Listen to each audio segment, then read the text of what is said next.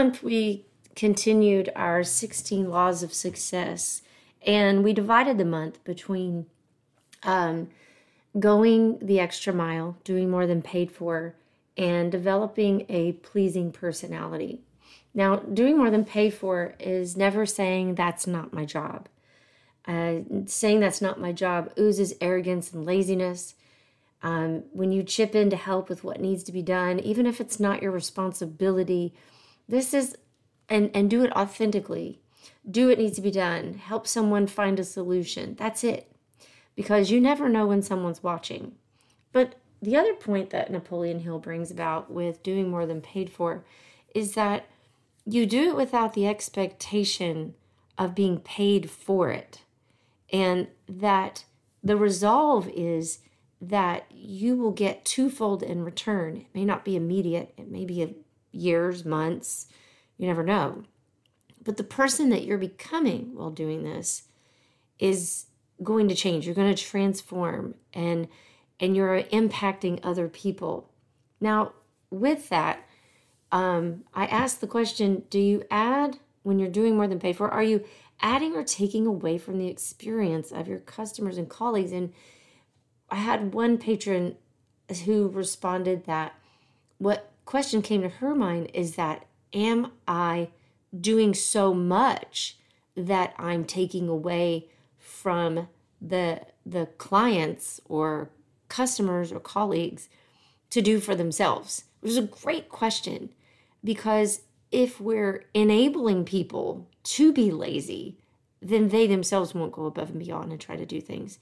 So keep that in mind when you're thinking authentically on how to go above and beyond. So that led us to talking about developing a pleasing personality, which I find interesting that Napoleon says it's really the ability to influence people without irritating them, and is one of the most profitable traits you can possess. So what's the difference between a pleasing personality and a people pleaser? A people pleaser, they pretend to agree with everyone. They feel responsible for how others feel. They apologize often. They can't say no. They're uncomfortable when someone's angry with them or avoid conflict. They need praise to feel good about themselves. And they tend to act like the people around them. They don't admit when their feelings are hurt, so they don't express themselves, which they kind of stuff it down, which we all know that's never good. But when we're talking about a pleasing personality, especially in customer service or with our clients, where's the gray area? Because sometimes you do have to assimilate and act like the people that you're around. Sometimes you do have to say yes to something that maybe you really didn't want to. So how do you walk the fine line between not being a people pleaser and being authentic to yourself and still developing a pleasing personality? I'll talk about what a pleasing personality is in just a second, but what this led to was asking the question is, can you train people to have a pleasing personality? And some people said yes, some people said no. And if you can, how would you do it? So really the result was that training people, and here's the pleasing personality, to have a positive mental attitude, be flexible, be sincerity in their purpose, be prompt and confident in their decisions, have a pleasing tone of voice. I mean, I know that sounds like just an automatic thing for many of you, but not for everyone.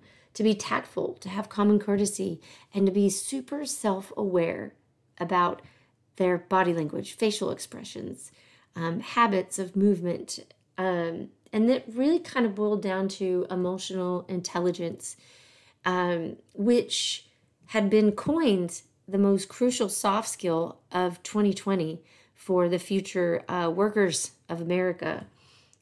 So what is emotional intelligence? Well, it's a few things: self-awareness, self-regulation, and management.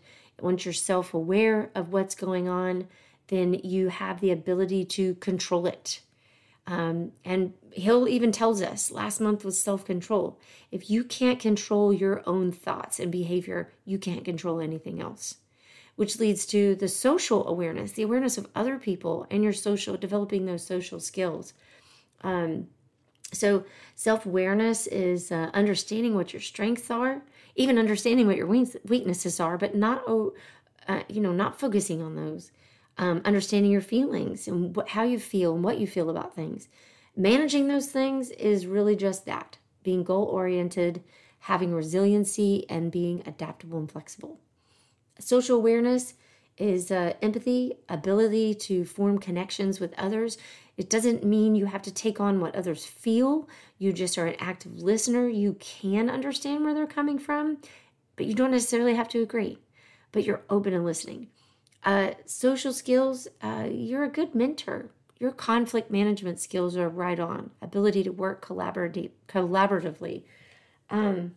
But in all of this, the real characteristics of a people pleaser, and I'm going to leave you with this, are your flexibility, being sincere and decisive, courtesy, tactfulness, radiating happiness, authentic happiness, by the way, smiling, even smiling on the phone makes a difference. Positive facial expression, tolerance, faith, and honesty, and just a genuine interest in others. So think about this and how you think that these qualities can help you succeed.